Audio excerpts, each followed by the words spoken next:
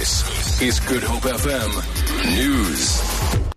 The city of Cape Town has redeployed its stabilisation unit to Manenberg to quell ongoing gang wars. Several people have been killed and wounded over the past few weeks in running gun battles between rival gangsters. Mayoral spokesperson Perrine Lucas says they'll continue to provide resources to fight the violence. One of these resources is the stabilisation unit, which was launched in Manenberg in the middle of last year. As of Monday, we've got 58 members of this unit, and they've been redeployed to Manenberg and are going to be assisting our gang and drug task team with disruptive policing, as well as integrated policing operations there until further notice. Major General Jula has also confirmed that SAPS will deploy 36 members, and we will be coordinating our efforts. Prisoner rights organisation SAPO has welcomed the announcement that cameras could soon be installed in prison cells and corridors.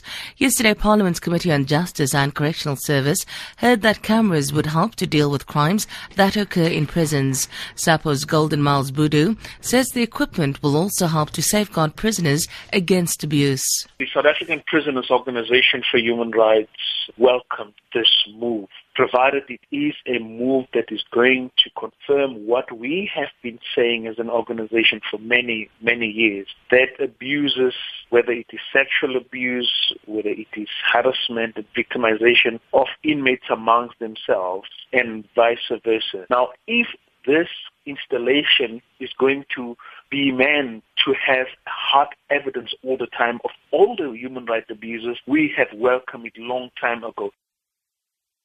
The Justice Department will know tomorrow if its application for leave to appeal a court decision to allow Janus Wallos to be paroled has been granted. This comes after the High Court in Pretoria reserved judgment in the matter of SACP leader Chris Hani's convicted murderer yesterday. Hani's wife, Ndimpo, previously objected to Wallos being freed on parole, saying he should tell the truth. Earlier this year, Justice Minister Michael Masuta set aside the Medical Parole Board's decision to have Wallos freed and called for further dialogue with the SACP and Hani's family.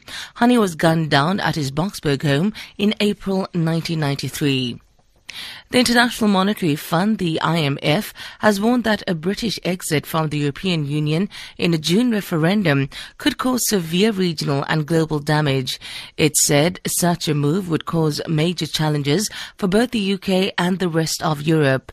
But the leader of the UK's Independence Party, Nigel Farage, who backs the Leave campaign, dismissed the IMF report. I heard these same arguments from all the big global institutions 15 years ago who told Britain if she didn't join the euro, direct investment into our country would dry up to almost nothing, and in fact we've led the rest of the EU for the last 15 years. So these are scare stories, these are warnings. This is about politics, not about economics.